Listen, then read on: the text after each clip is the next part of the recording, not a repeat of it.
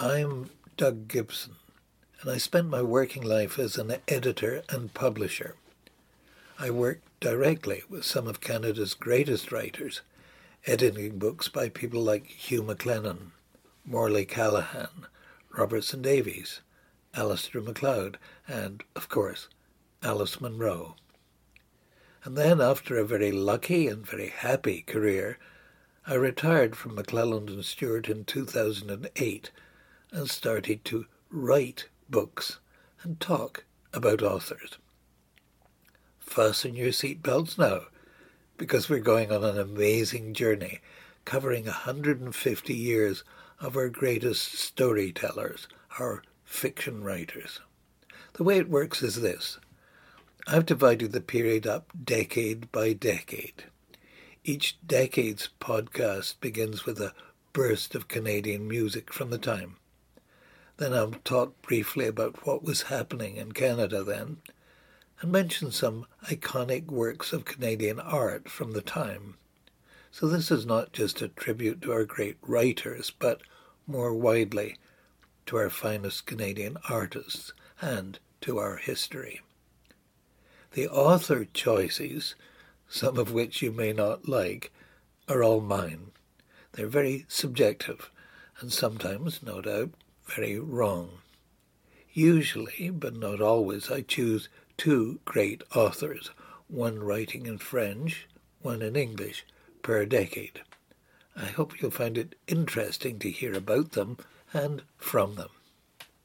So, with that introduction, let me start our first podcast in 1867 with something very different.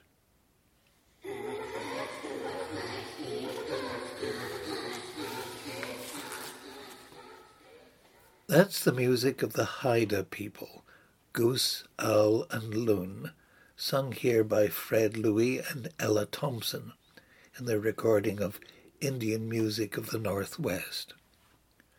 Our first great storyteller is the Haida man Skye, given the English name John Skye, who lived on Haida Gwaii from roughly 1827 till around 1905.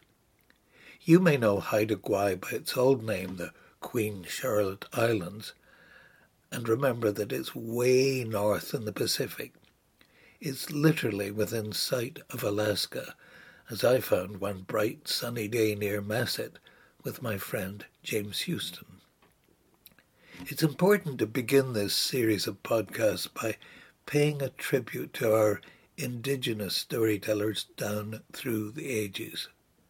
For thousands of years, we know, there were great storytellers in Canada. But because their stories were not written down, for many centuries the stories were hidden as if they'd been told to just a small part of the forest. It was as if, for example, the great culture of the Haida people out in their northern Pacific islands had been kept secret, as if all of their astonishing totem poles had lain buried forever. And then the world had two strokes of luck. First, an American linguist named John Reed Swanton went to Haida Gwaii and soon learned that the people loved storytelling. He also learned that the greatest of the professional Haida storytellers was a former warrior named Skye, who, we should note, was at the height of his powers around 1867. And Swanton interviewed him with the help of a bilingual Haida interpreter named Henry Moody. Now please know that Skye, a former leading warrior now with a crippled back, was very keen to pass along his stories, carefully repeating them hour after hour to Moody to get them just right. Meanwhile, hour after hour, day after day, Swanton carefully transcribed the phonetic version of words in a language he was just beginning to learn for later translation when he got back east. Just think about that. Our second stroke of luck came 100 years later, when the Vancouver scholar Robert Bringhurst, a friend who helped me with this presentation, stressing that Skye was just one of many fine Indigenous storytellers all across what is now Canada, became fascinated by the Haida language. With the encouragement of his Haida friend, the sculptor Bill Reid, Robert immersed himself in it. And thanks to Swanton and Moody's work, he discovered Skye's own words preserved on yellowed papers stored away in an old archive, and realized that in Skye we had a classic storyteller like Homer, who deserved to be known around the world. Now, Robert Bringhurst is not only a linguist who once made his living translating Arabic, he's a fine poet. So he translated Skye's work into dramatic, poetic language. We can all read it in one of Canada's most important books, A Story as Sharp as a Knife. But when it was published in 1999, it soon ran into trouble. Bringhurst was a white guy, yet here he was translating these Haida stories. Many irate people, Indigenous and white, attacked him for cultural appropriation. Some places refused to sell the book, once to me. Yet over time, many of his critics, almost none of whom knew the Haida language, since it's been estimated that there are fewer than 300 fluent Haida speakers still alive, actually read his book and realized that he had opened up a treasure chest of great storytelling, making it available to everyone in the world who could read English. The tide turned, and in June 2016, Robert Bringhurst received an honorary degree for his work from Simon Fraser University. But what were Skye's stories like? Well, one of them concerns a warrior leader named Gitkuna. Skye tells us that Gitkuna angered the gods of the sea and was advised to stay on shore. But one day, a silver sea otter swam into the harbour, and in his canoe, Gitkuna had to have its amazingly attractive skin. Here's Skye in Bringhurst's translation. Ho! Gitkuna took a crew of 3 men and they chased it.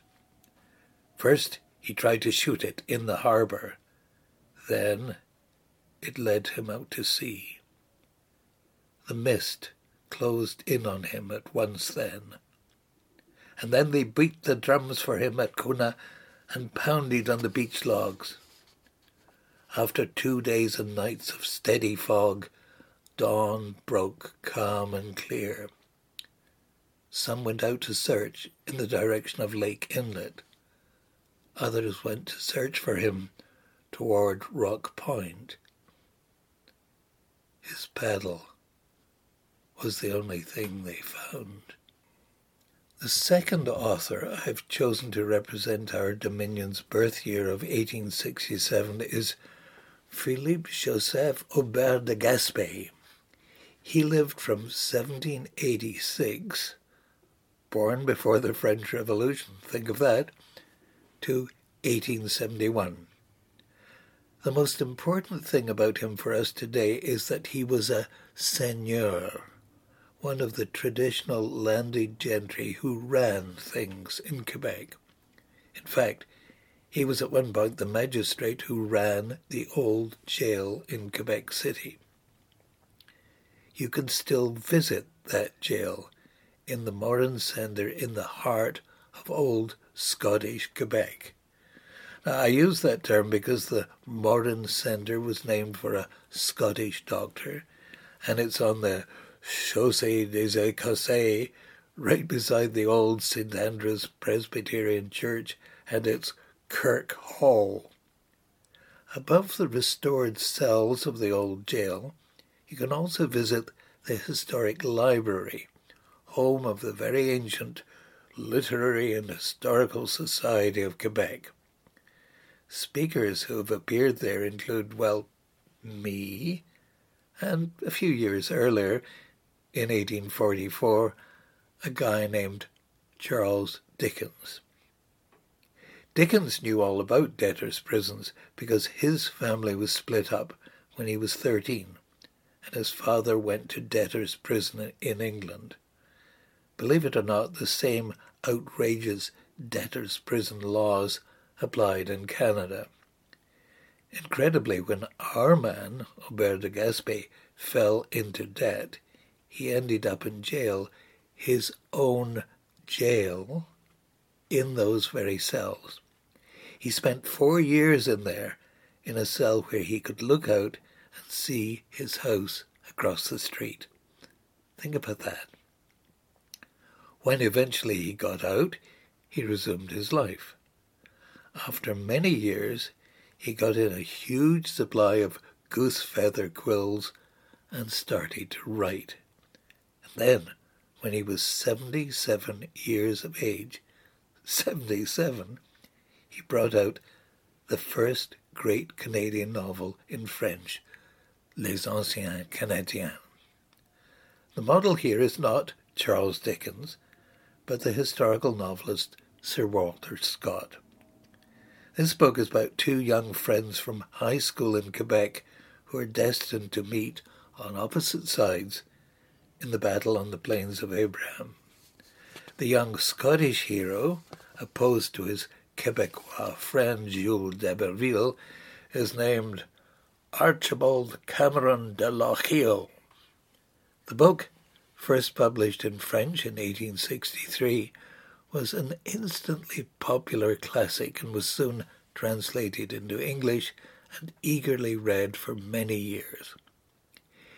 It's a fine book, set on the south shore of the St. Lawrence at Saint-Jean-Port-Joli, roughly halfway between Quebec City and Rivière-du-Loup. Appropriately, you can visit the museum, La Musée des Anciens Canadiens, right there. Our young Scottish hero travels there from the Quebec City School to the d'Iberville family seigneurie, which is clearly modelled on Aubert de Gaspé's own. The young Scot gets to know the countryside and the family and the servants and the local characters very well.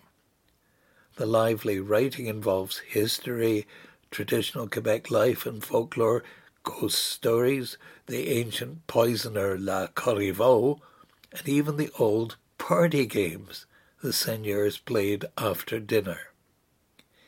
It includes very exciting scenes like the one when a badly injured man is rescued by the Scottish hero from a floating ice floe in the St. Lawrence when the ice goes out, an event grandly called Le Débâcle. Its conversational tone seems very modern. Even the footnotes are fascinating. When we see historiquement, historical fact, we're likely to learn that this hard-to-believe plot twist actually happened to the novelist's grandmother. This is the first great Quebec novel, and I'm happy to tell you that it provides very fine reading today. It set the tradition of Quebec fascination with the Ancien Régime and the Conquest, and was very widely read in 1867. So that's Philippe Joseph Aubert de Gaspé, Sr., author of Les Anciens Canadiens. There is a recent English translation by Jane Brierley entitled Canadians of Old. So, with that book, which was the most popular Canadian novel in 1867, we're reminded that on July 1st of that year, Canada became a country. The enthusiastic Canadian leaders planning to establish the new country had wanted it to be called the Kingdom of Canada. But British advisers cleared their throats to warn Sir John A. Macdonald and his allies that the anti-monarchist Americans might not like it. So one of the Canadian team, New Brunswick's Premier Leonard Tilley, found the following verse in the Book of Psalms in his well-thumbed Bible: "He shall have dominion also from sea to sea, and from the river to the ends of the earth." And so the Dominion of Canada was born, to great celebrations and a few protests across the new country. Although on the actual birthday, Sir John A. was disappointed that in Ottawa the Governor-General, Viscount Monk, seemed to take the event less seriously than he might have, and chose to dress informally. But of course, it was regarded as essential for Canada to have a minor British aristocrat as its Governor-General. It was not until 1952 that a homegrown Canadian, Vincent Massey, was appointed Governor-General. And he, a member of the Massey Manufacturing Company, was a graduate of Balliol College, Oxford, and so refined that one British peer, actually the leader of the House of Lords, complained privately that Massey was a fine chap, but made one feel like a bit of a savage. 1867 not only created Canada, it saw The Maple Leaf Forever, composed by Toronto's Alexander Muir. It is played here by the Brigade of Guards.